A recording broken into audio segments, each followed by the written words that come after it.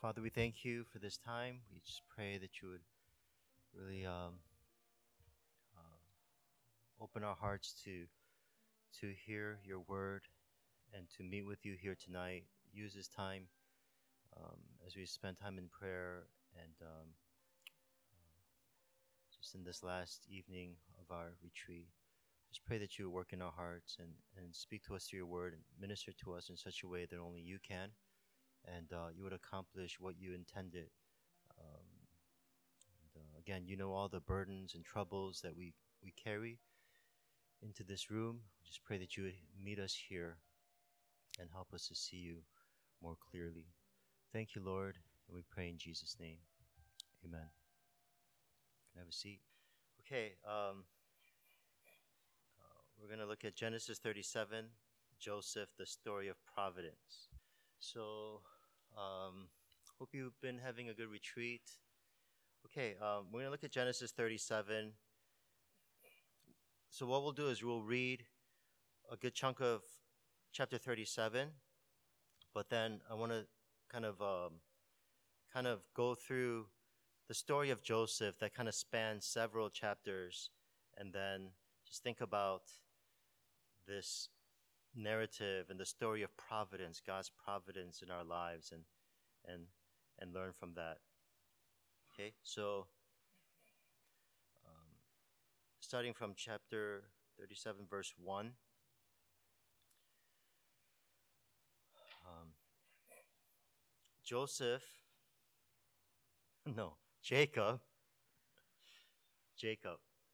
Jacob lived in the land of his father's sojournings in the land of Canaan. These are the generations of Jacob.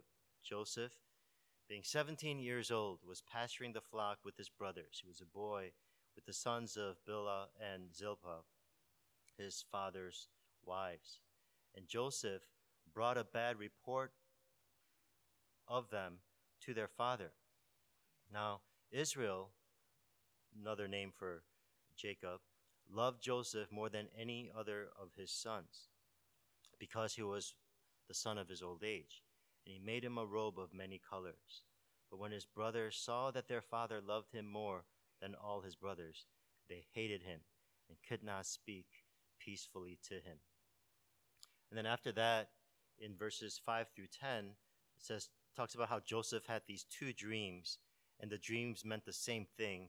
The dreams were of, what it meant was that his brothers, his family, were bowing down to him. That was his dream, and so he told that to his brothers. And in verse 11, it says his brothers were jealous of him, but his father kept this in his mind. And then after that, verse 12 talks about how Jacob sends Joseph to his brothers to check on them while they're pasturing the flock. And then we pick up in verse 18. They, meaning Joseph's brothers, saw him from afar, and before he came near to them, they conspired against him to kill him. They said to one another, "Here comes this dreamer. Come now, let us kill him and throw him into one of the pits.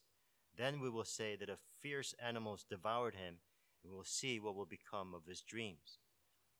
But when Reuben heard it, he rescued him out of their hands, saying, "Let us not take his life." Jump to verse 23. So when Joseph came to his brothers, they stripped him of his robe, the robe of many colors that he wore, and they took him and threw him into a pit.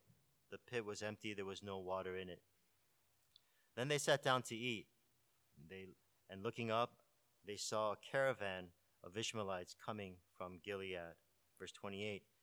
Then Midianite traders passed by, and they drew Joseph up and lifted him out of the pit and sold him to the Ishmaelites for 20 shekels of silver. They took Joseph to Egypt. Verse 31. Then they took Joseph's robe, slaughtered a goat, dipped the robe in the blood, and they sent the robe of many colors and brought it to their father and said, "This we have found. Please identify whether it is your son's robe or not." And he identified it and said, "It is my son's robe. A fierce animals devoured him. Joseph is without doubt torn to pieces." Then Jacob tore his garments, put sackcloth on his loins, and mourned for his son many days. All his sons, all his daughters rose up to comfort him, but he refused to be comforted and said, "No, I shall go down to Sheol to my son, mourning Thus his father wept for him. Verse 36, meanwhile, the Midianites had sold him in Egypt to Potiphar, an officer of Pharaoh, the captain of the guard. That's how the story of Joseph begins. I'll just start with this thought. Suppose you go out to eat at a Chinese restaurant with your friends, and at the end of the meal, they bring out the check with fortune cookies. So you open one. No, you're not supposed to show that. Okay. Anyway, all right.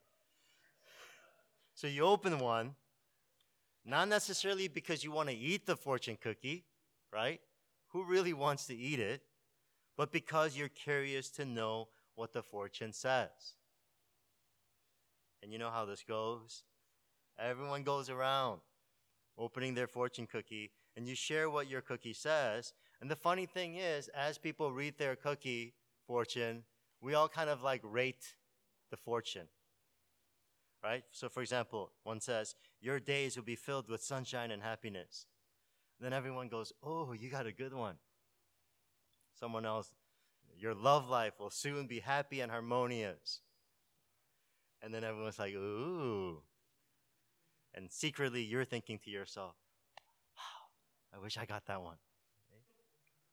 But have you ever gotten a fortune that you did not like? One time, this person said to me, she said she got one that just said, like she opened the cookie and it said, step it up. She goes, it didn't even give me any lucky numbers. That's all it said, step it up. I mean, just, can you imagine? There you are, you open your fortune cookie, and of course, like when you open a fortune cookie, you expect it to say something positive to you, right? That's usually how it works. Right? But you open it up, and your fortune cookie actually rebukes you. Okay? Now, what would you do if that happened to you? Think about that. Like you go, you open it, it says something you don't like, what do? You pick another one. You open another fortune cookie because you're in a Chinese restaurant, right? They have like infinite number of them. Okay? I don't like what this one says, and so I open another one because maybe the next one will be something a little more positive, something that's a little more favorable to me. Okay. We got to work on our timing here a little bit. Okay.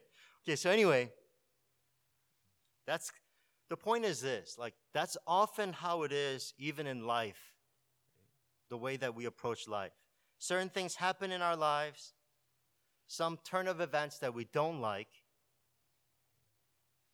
right? Things like that happen all the time, like people we love get sick, there are like money problems in our family, relationship problems that we experience, like marriage problems, all of these things, and if it was up to us, we would just crack open another fortune cookie and get a different fortune, a different narrative in our lives so that we can skip this chapter and go on to the next chapter of our lives. The story of Joseph is really helpful, I think, because it's a story with real human pain caused by man's twisted depravity. We see real human beings suffering in the story of Joseph. So that's why it's like so relatable to us. It's so real to us. Because real life is never smooth, right? It's never without problems. Real life is never predictable. There's always something around the corner that happens that often we don't like. Here's a prayer request that I received once from someone, and afterwards I asked him if I can share it. And this is basically what he emailed me. He said, "Family's been the worst. My dad recently shared how long he's been working in America with such little money to show for it, the little joy that he has in life. It was definitely not something easy to hear. My older brother is living at home and is currently unemployed. And to be honest, I would not hire him. He's not very bright, not teachable. isn't a very good worker. He and my dad fight a lot at home, and my mom is starting to lose her mind. My brother does want to be helpful, but whenever he helps, he literally makes things worse and then is unwilling to hear what he did wrong or how he could fix it. My younger brother left my family a few months ago. When my parents got in a fight, he choked my dad, and he hasn't returned home since, and he's unwilling to talk to me. That's just an example, but that's life. Life is so messy because of sin. And we all have our own stories, right? Every single one of us, we can present our own stories, and it can compete with this one in terms of how messy it is, how tragic and painful things get in the story of our lives. So that's a question that all of us, we have to wrestle with. How am I supposed to see life when I go through things like this? And that's what we want to think about as we look at the life of Joseph. The account of Joseph is really a story of God's providence. And that's what we want to talk about. First, we'll explain what God's providence is. And then we'll talk about how God's providence is good. And then, when we understand that his providence is good, that it should lead to us trusting him, trusting in God's providence. So first, the providence of God. And if you kind of subpoints under this point, the providence of God for his people. By providence, when we talk about God's providence, we mean that God is involved. So here's the definition. God is involved with all created things, and that he directs them to fulfill his purposes. That God is involved with all created things, and that he directs them to fulfill his purposes. So God's providence is different from God's sovereignty. When we talk about God is sovereign, we mean that he's in control, right? He's the Almighty God who's in control of all things. He's a sovereign God. God's providence means that in God's sovereignty, because God is sovereign, now God is orchestrating everything to fulfill his purposes. He is at work, using everything, all created things, and directing them to fulfill his purposes and his will. That's the providence of God. Chapter 37 is a beginning of a new section in Genesis. Verse 1, it says, Jacob lived in the land of his father's sojournings in the land of Canaan. And then these are the generations of Jacob. The first thing that the writer tells us is that Jacob was in Canaan. And this is relevant because God previously had made a covenant with Jacob's grandfather Abraham, and God promised Abraham two things. He promised to give Abraham and his descendants the land of Canaan, land, and also he promised to make him into a great nation, right? Land and seed.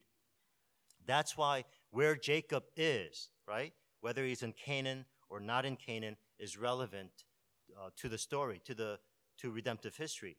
And so at this point, the writer tells us Jacob is in Canaan. But now God also said to Abraham in Genesis chapter 15, verse 13, your offspring will be sojourners in a land that is not theirs, and will be servants there, and they will be afflicted for 400 years.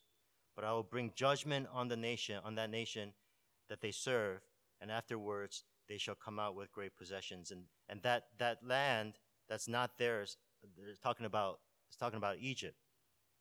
So this part of Genesis from chapter 37 tells the story of how Israel ended up in Egypt and how Jacob's family became a nation.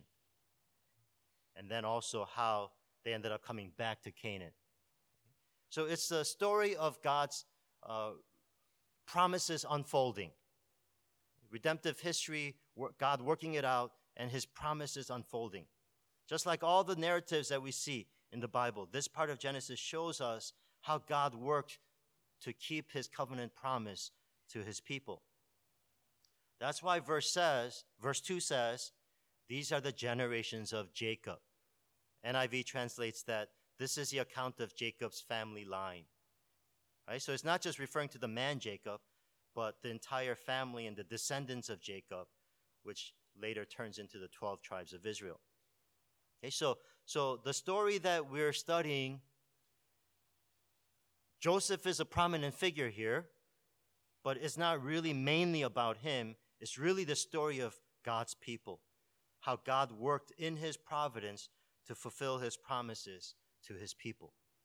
The providence of God for his people. Second subpoint, the providence of God in sin. Now, this story of the chosen people of God, the family that God chose to represent him among the nations, this family was far from perfect. Just like all families, this family was characterized by sin. There's favoritism, jealousy, hatred. I mean, hatred to the point of wanting to murder someone in your family, kind of hatred. Deceit, all kinds of sin. But one thing that this story clearly shows us is that man's sin cannot derail the plan of God. That God's providence is at work even through man's sins. If you look at verse 20, the brothers say, "Come now, let us kill him and throw him into one of the pits. Then we will say that a fierce animal has devoured him. We will see what will become of his dreams." So Joseph's dreams, when God gave him those dreams were divine revelations. God was revealing through those dreams what he was about to do. The brothers planned to kill Joseph, and they believed that their actions will actually keep the dreams from being fulfilled. They believed that through their plan, they will overrule the plan of God. But God's providence includes the execution of his plans in relation to sin. And we saw this. We talked about this when we're looking at David's life, that God is never responsible for causing sin, but God actually acts in various ways in relation to sin. And we talked about this before, 4 different ways. Like God sometimes prevents sin, which he did not do here. God sometimes permits sin, right? The brothers were permitted to sell Joseph out of their hatred. God sometimes limits sin, right? Because they originally wanted to kill Joseph. God limited that. God sometimes directs sin. God was using sin. God sent Joseph and eventually all Israel to Egypt because God was using their sinful acts to fulfill his purposes. And of course, later on, Joseph came to understand this. Later in his life, after being sold into slavery, after being falsely accused and being placed in a dungeon, after being made governor of Egypt and being used by God to save his entire family, Joseph, after all of that, attributes everything that he went through to God's providence. And we know the famous verse in chapter 50, verse 20, "As for you, you meant evil against me, but God meant it for good, to bring it about that many people should be kept alive." So the brothers sinned, trying to hinder the plan of God. And even through that, Satan was at work, trying to derail the plan of God. But as that was happening, God did not have to alter his plan. Right? God didn't have to go to other options because of Joseph's brothers or because of Satan. God providentially was at work through all of those things, even in sin, through sin, despite sin, to accomplish his purposes. I've been involved in, ministering to college students and young adults for 2.5 decades now. That's a lot of conversations with different people. And I don't know how many conversations I've had over the years with people who are heartbroken, male, female, people who are heartbroken because someone that they've been dating broke up with them. So many conversations. By the way, so that doesn't happen to you, we have Valentine's Day coming up next weekend. And on Friday for FNL, we're going to have a special seminar talking about dating and singleness and all of those things. Anyway, in these conversations, you can imagine, they're hurt, they're angry, they feel lost. They feel in despair. So there I am, like sitting across the table with them, and almost always, like in that state, like they have this this glazed look in their eyes. They're not sure how they're going to move forward from this point on, because they only saw their lives moving forward together with that person. And now that person is no longer there in their lives. And so they feel completely at a loss. And in that situation, I'm like, dude, this is better for you. Come on, you don't need her. You don't need him. You only need Jesus. Say that with me. I only need Jesus.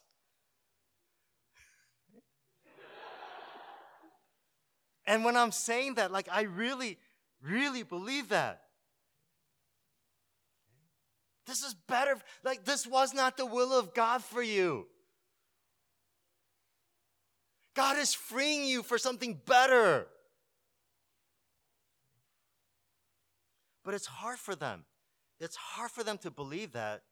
They almost always think, this situation that I'm in now, this is not how it was supposed to be. And oftentimes, when they say things like that, there's a theological struggle going on in their minds and in their hearts. They feel like in some ways they've sinned before God. And because of sin, they feel like they're going to miss out on what could have been, what should have been. So now, because of sin, I have to live out the rest of my days alone in misery. Live out the alternative plan in my life. And I realized that's how many people think in many situations involving sin. That because of my sins or because of sin's effect on me, I can no longer live out God's original plan for my life.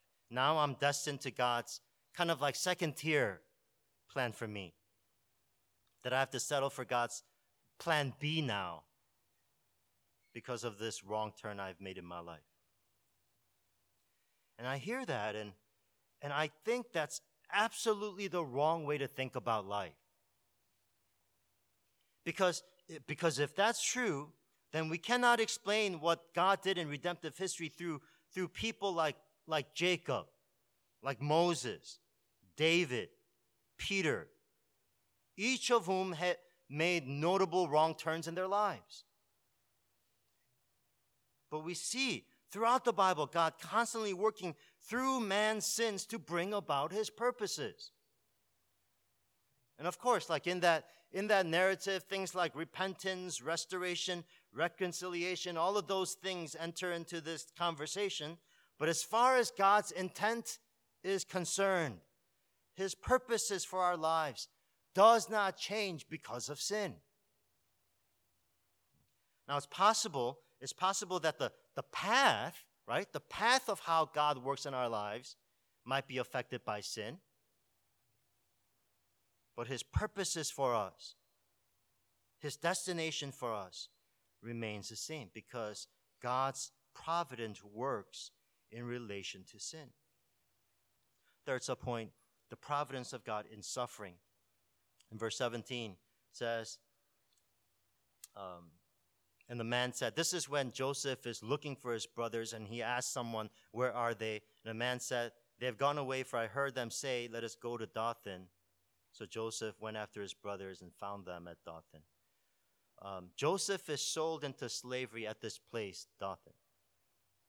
Dothan is also mentioned in 2 Kings chapter 6, where God's providence worked in a different way.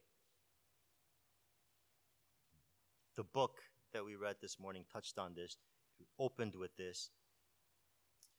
In that narrative, Elisha, the prophet Elisha, was surrounded by his enemies, and he prayed for deliverance. And it says in 2 Kings chapter 6, verse 17, then Elisha prayed and said, O Lord, please open his eyes that he may see.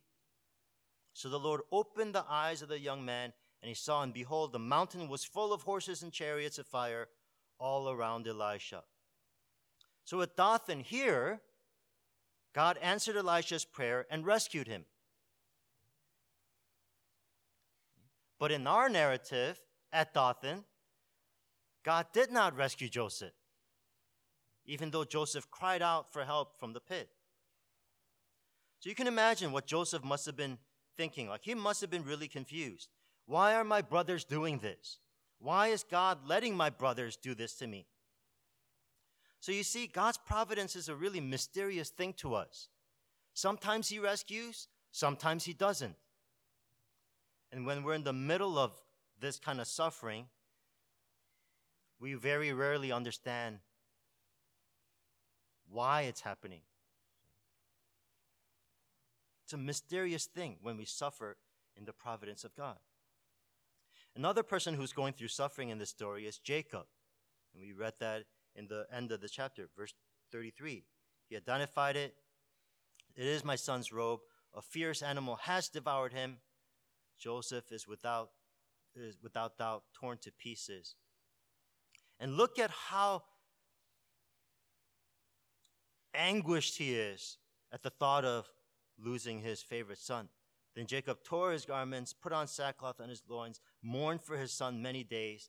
All his sons and daughters rose up to comfort him, but he refused to be comforted and said, "No, I shall go down to Sheol to my son," mourning.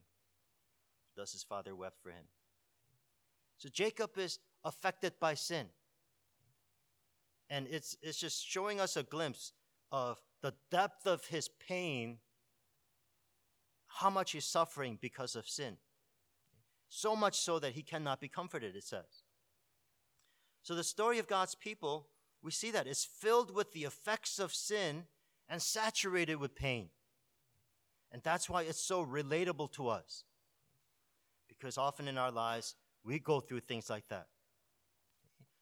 Okay, so think about that. Joseph is confused.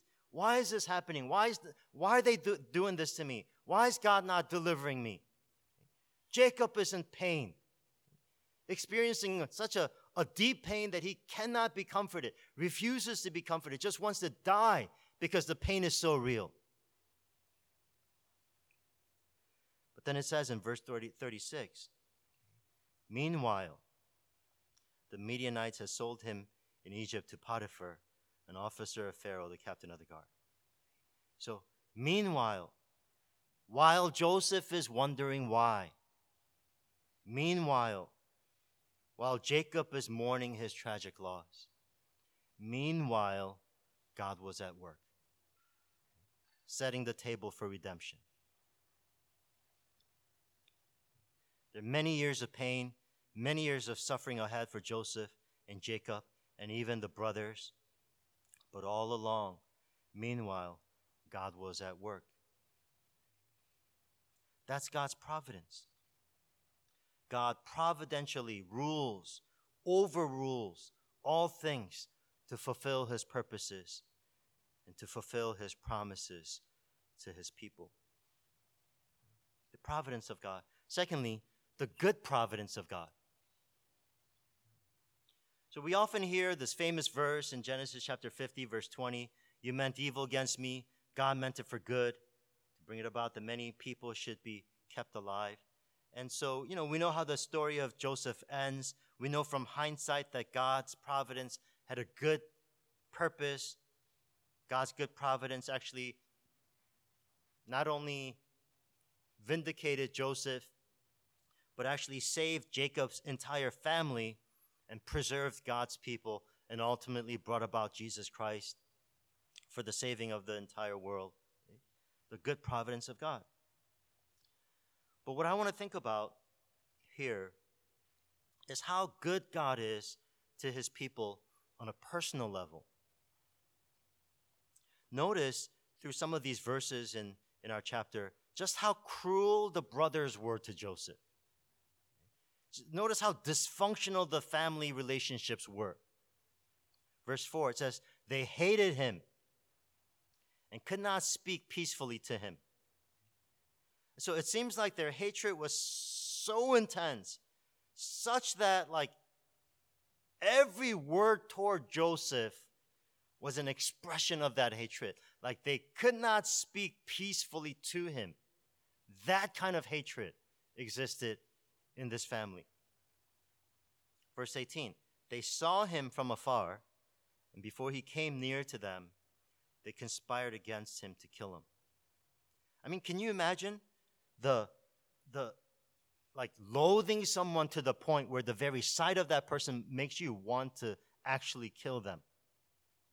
It seems like that's what's going on here in their relationship. Verse 24, and they took him, threw him into a pit. Verse 25, then they sat down to eat. I mean, I thought this was kind of like almost comical. Maybe this is a reflection of just how hard their hearts were toward Joseph. So Joseph was betrayed by his own brothers. And the effect on him, the effect of their evil against him would stay with him for many years to come. Later on, when Joseph names his sons in Egypt, it says in chapter 41, verse 51, Joseph called the name of his firstborn Manasseh, for, he said, God has made me forget all my hardship and all my father's house. So almost 2 decades had passed since he was sold into slavery by his brothers. At this point, God had made him the ruler of Egypt.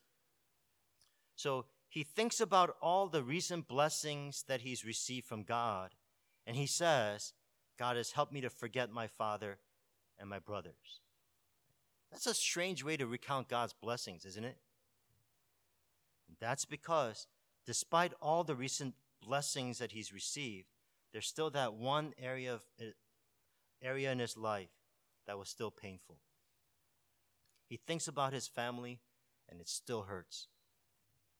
So he's thanking God that to some degree, God has enabled him to forget. It's as if Joseph has come to this conclusion that he's going to ache in this one area of his life for the rest of his life. And that the only remedy that he could ever have for this pain is to forget. But then, if we fast forward Joseph's life a few more chapters, we see God addressing that pain. In chapter 45, verse 14, then, this is when they reunite, he fell upon his brother Benjamin's neck and wept. And Benjamin wept upon his neck. And he kissed all his brothers and wept upon them. So now this is 22 years later. After several years of throbbing pain and many years of lingering pain, God finally heals that pain. Of course, we don't look at this and think, this doesn't mean that now, all of our troubles in this world is going to have a happy ending. But I think this does speak to the redemptive nature of God's providence. For the story to get to this point in chapter 45, it means that God had to have done several things. God worked in the brothers, right? Where there was once hatred, intense hatred and jealousy, God brought about repentance. It also means that God worked in Joseph, where there was confusion, probably bitterness. God brought him now to a place of forgiveness. We also know from the story of Joseph that God plunged the entire nation of Egypt, and not only Egypt, but the entire Near Eastern world into a 7-year famine to bring about this reconciliation. So the brothers' repentance, Joseph's forgiveness, and the family's reconciliation. Repentance, forgiveness, reconciliation. I remember the first time I read the story of Joseph, I read this and I was baffled. How do you get from chapter 37 to chapter 45? Yes, I know, God was working to save his people, to fulfill his promise to Abraham and things like that. But there was no explanation in my mind that could take that level of hatred in chapter 37 and then the genuine love of chapter 45 and then bridge those two things together. But I've come to realize that what brings those two ends of the story together really is the gospel of Jesus Christ. Remember, repentance, forgiveness, reconciliation. That's God's redemption pattern. Jesus gave his life on the cross, offers forgiveness, calls sinners to repentance so that we can be reconciled to God. That's what the entire biblical narrative is about. And that's what we see in this story. God brought about a global crisis that affected millions of people because God was working to keep his promise to his people to ultimately bring sinners to reconciliation to himself. And now God was working out that same redemption pattern in the lives of his people, in their personal experience of pain. God in his good providence was at work to bring about repentance, forgiveness, reconciliation, so that where there was evil, he can bring about good. Where there was sorrow, he can bring about joy. The gospel of Jesus Christ is the biblical narrative, and we see God constantly at work to do that in his relationship with his people and the relationships that we have among one another. That's what God's doing in our lives, even today, right? In the broken relationships that we have with God. How many of us come to this retreat with some sort of brokenness, broken relationship with God? He's at work to bring us to repentance so that we can receive his forgiveness and be reconciled to God. And not only that, but in our broken relationships with others, it is the intention of God to bring about repentance, forgiveness, reconciliation. And then when that happens, it says in verse 15, and he kissed all his brothers and wept upon them. The proper response after repentance, forgiveness, reconciliation is celebration. That's the proper next thing that should happen after repentance, forgiveness, and reconciliation. I can illustrate that in this way. I can't remember the details of this conversation. It was a few years ago. But our kids were once talking about something at the dinner table. And Daniel had said something. He said this. He said one of his friend's parents got mad at his friend about something. Okay? And he goes, they weren't like really, really, really mad, but kind of mad. Okay? That's what Daniel said. And then Enoch goes, okay? It must have been the make you feel bad kind of mad. Now, when Enoch said that, I was kind of surprised. So this was a few years ago. Maybe they were like, preteens. I was surprised because I didn't think that he had a category in his mind for that in his understanding of parents. Okay? What is the make you feel kind of mad that parents? I didn't think like he had that kind of category in his mind. But then I realized that he has that category because I do that sometimes. So, for example, it kind of works like this. For example, like the kids come in from school and they just drop their jackets on the floor. Okay? And then I see that, and I've told them not to do that before, and so I'm kind of frustrated about it. Right? And maybe in that situation, maybe the godly thing to do in that moment is to pick it up and hang it up myself, or just gently remind them to do that again. Obviously, the ungodly thing to do in that moment is to get super angry about it. Like ungrateful, rebellious kids. Pick up your jacket. So for me, in that kind of situation, I do neither of those. I opt for something in the middle. Kind of like this. How many times did I tell you to pick up your jacket? You see, if you do that, mom or dad has to pick it up. Isn't it enough that your mom gave birth to you? Isn't it enough that your dad helped your mom give birth to you. I mean, after all of that, do you expect us to pick up your jacket too? See, something like that? That's the make you feel bad kind of mad. Now, think about that. What's going on there? I'm frustrated, and I want to express it, right? But I can't lash out because that's terrible, right? So it gets expressed through words that aren't super bad, but it's still kind of like you express something to alleviate that frustration. You say something that makes you kind of seem like relatively godly, but then it also makes it clear to the other person that, oh man, I've been let down. The point is this. In this narrative, there's nothing like that here. Joseph gives no subtle side comments to his brothers for what they've done to him in the past. Right?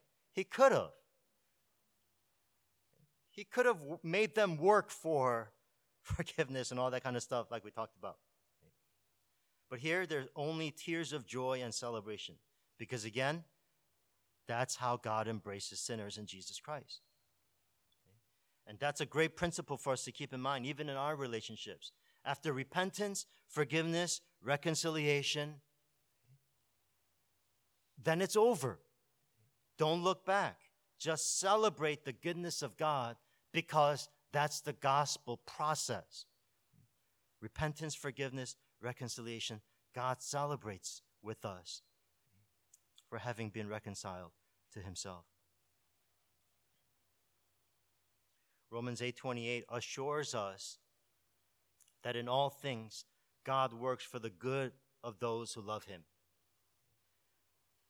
Assures us that God's providence is always good. God orchestrates all the events in this world, ruling, overruling, even the evil acts of men, for the good of his people. And of course, what God considers good often does involve pain and suffering for God's people. And that's why God's providence seems mysterious at times. God's providence may even seem absent at times, but God's purposes in what he orchestrates is always wise, always loving, and always good. God's providence, he's at work in everything. God's providence is good. So then, flows from that thought, if he's in control of all things and is working for the good of his, then we should trust. We should trust in the providence of God. Verse 6, Joseph says, hear this dream that I dreamed.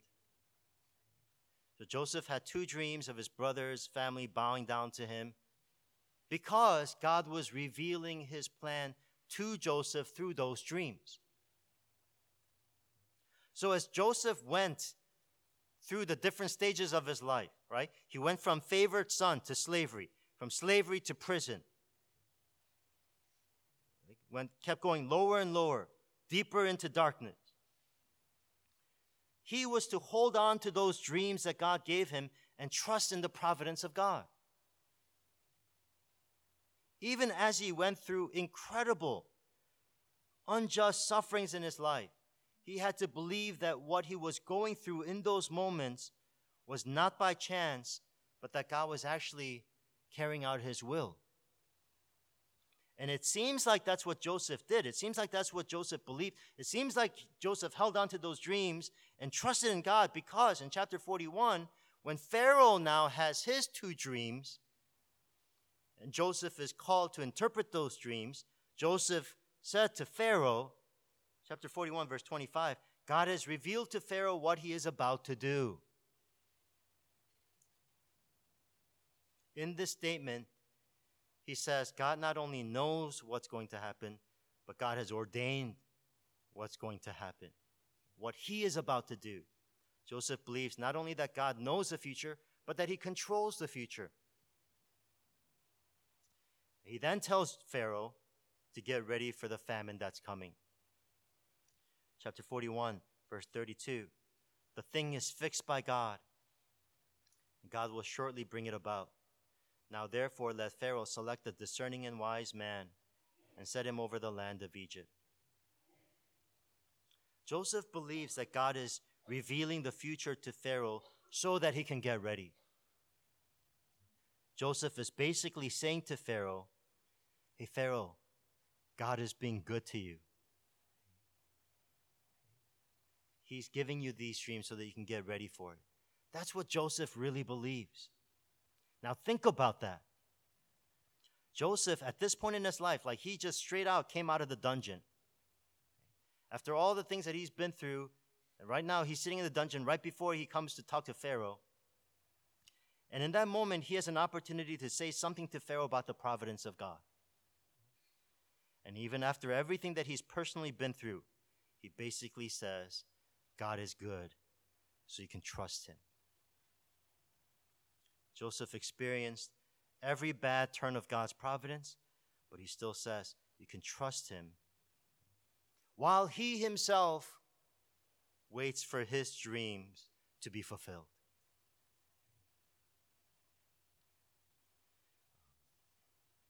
Let me show you this picture. This is a beautiful picture of you don't know. You don't know because you can't tell. I mean, how could you, right? It's dark, it's fuzzy, it's incomplete. But then when you zoom out, you see that blue square right there on the right? Now go back to that small. That is that right there. That small square on the right. When you zoom out, you actually can tell that it's this beautiful picture of the best fifth grade band in the world. Now, the point is this. This is exactly the place where we often live in our lives. We live in between the promise and the fulfillment of that promise. We live in circumstances that are often dark, fuzzy, where the story is incomplete, where God just calls us to trust him, even when we have no idea what he's doing. But we can go through even the most severe difficulties in our lives in faith, trusting that God is painting a beautiful picture into the story of our lives.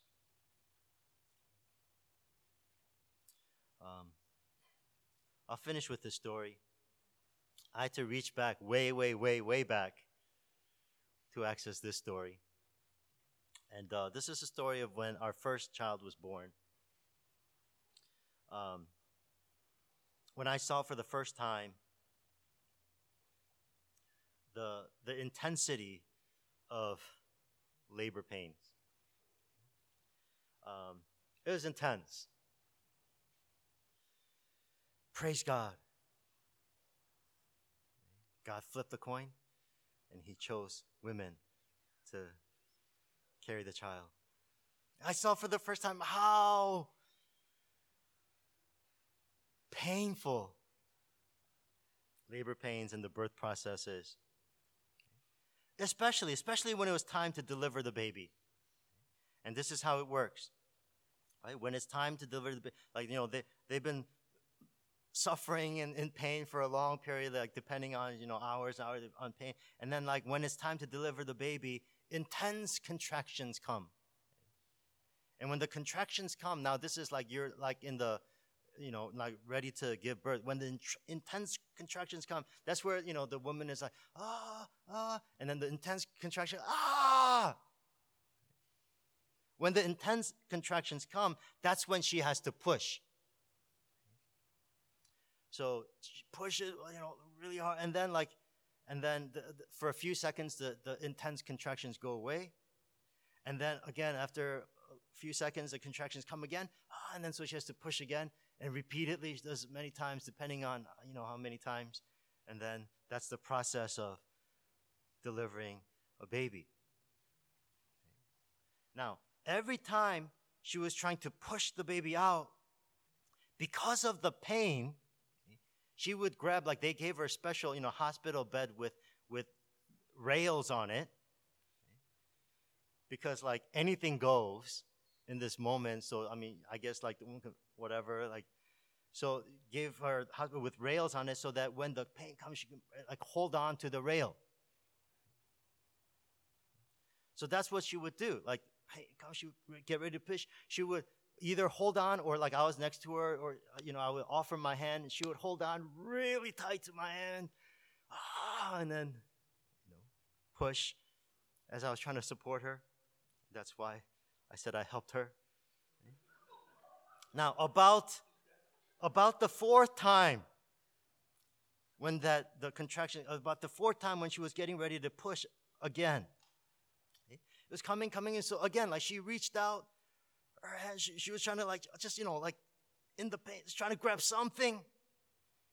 She's trying to reach for my hand, but then this time she missed my hand. It was there, but she missed my hand. And then instead of grabbing my hand, like she grabbed me, like she had to grab something, so she grabbed me right here. You missed my hand. Right here, like, I don't know, like above the appendix. And I tell you right now, God never intended for a man to be held and grabbed right here. Because when she grabbed and squeezed really hard, it hurt so bad. It hurt so much, but like, she's screaming in pain. I wanted to also scream in pain. But obviously I didn't, because that would look totally ridiculous to the doctors and nurses. That's just, but it hurts. It hurt real bad.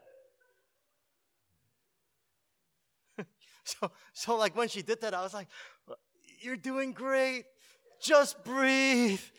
But I was really saying that to myself, like, just breathe.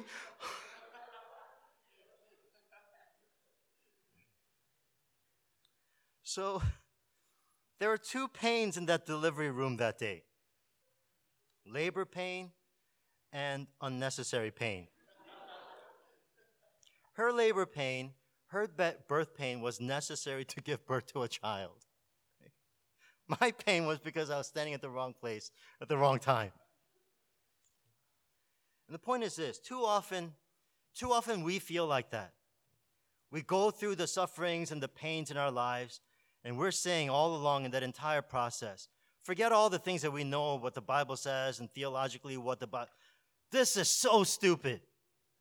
Why is this happening? This is so unnecessary. Why am I going through this? But the story of Joseph tells us there are actually no unnecessary pains in our lives. Because Jesus went through the birth pains to give us life. Because he did that, and now because there's a covenant relationship in Jesus Christ that cannot be broken, God has promised to work out his redemption process in our lives. What that means is that no matter what you go through in your life, not a single drop of tear is going to be wasted in your life. God uses every drop, every tear of pain for the good of his people, to accomplish his purposes for the glory of his name. His providence is good, and God is calling us to trust in the good providence of God. Let's pray together.